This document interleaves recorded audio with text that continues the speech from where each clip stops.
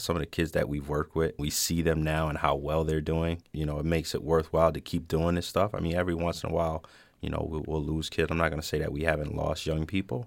We have to either the prison system or, unfortunately, murder. But for the kids that get it, sometimes all they need is a caring person near that's going to support them, encourage them, and help guide them. And we do that. And, we've had some great successes. Summer's coming, Springfield schools, and today there have been already 12 homicides in Springfield in 2015. 10 of those killed, according to WWLP, were under the age of 30. Just this week, 2 men, both 19 years old, were arrested for gun possession after a shooting. It would seem that this violence is particularly a problem affecting young people in this city. Is that accurate? Yeah, that's very accurate. If you look at our dropout rate, that can kind of help guide you, and then our employment rate amongst those young people. So when they're dropping out, there's not a great opportunity for them to gain employment, so they still want to do the things they want to do, so they resort to negative behavior. So if we can try to get these kids back into some kind of academic setting and get them employable and get them employment, we can reduce it. The violence in the city is nothing new. Springfield has had high rates of violent crime for many years, with the particularly high homicide rate, and of course it is just a number, but is there anything different now? Is there anything different about this year compared to the past?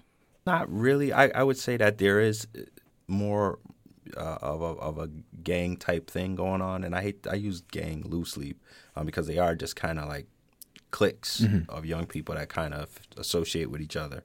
But that it's intensified a lot this summer. Maybe last year when Caleb Worrell Daniels was killed, was actually my little cousin.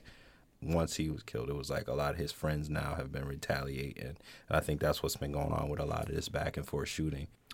How do you create something that's more appealing than the potential, I imagine, a pretty big thrill from joining a gang and all that goes along with that? Well, when it comes down to it, it a lot of times it trickles down to economics. It trickles down to money and safety. Some of these kids, like if they're friends or cousins with someone from a certain area, now they're lumped in with them. So if there's beef with, Ray from over here, and you are Ray's cousin, guess what? Now you got beef with them.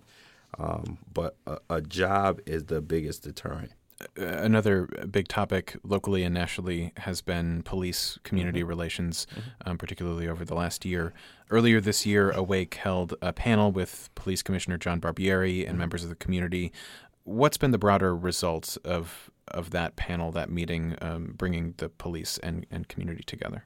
Phenomenal. I had the opportunity to meet with Commissioner Barbieri and was really impressed with him. I had known him, worked with him before with the C3 initiative in North End briefly.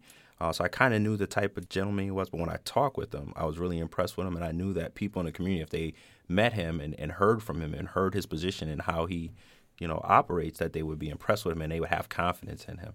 And I think that was accomplished. I think people understood where he was coming from. And they have confidence that, listen, it's not saying that there won't be incidents of police misconduct, but his reaction to it is not going to be something where it's going to be swept aside or something like that. And I think that's what people need to know. Anything else you'd like to add? You know what? We can't give up because it's our young people. I think we can definitely get our hands around this. I think if we work together as a community, we work with our law enforcement, and we bring in the educators as well, because a lot of what goes on in the schools happens out in the street. We all kind of get together. I think we can get our hands around this stuff. There's some major players, and if we get those major players off the street, it'll quiet this whole city down for the summer. Okay, well, DeJuan Brown, thanks so much for talking to me. Thank you.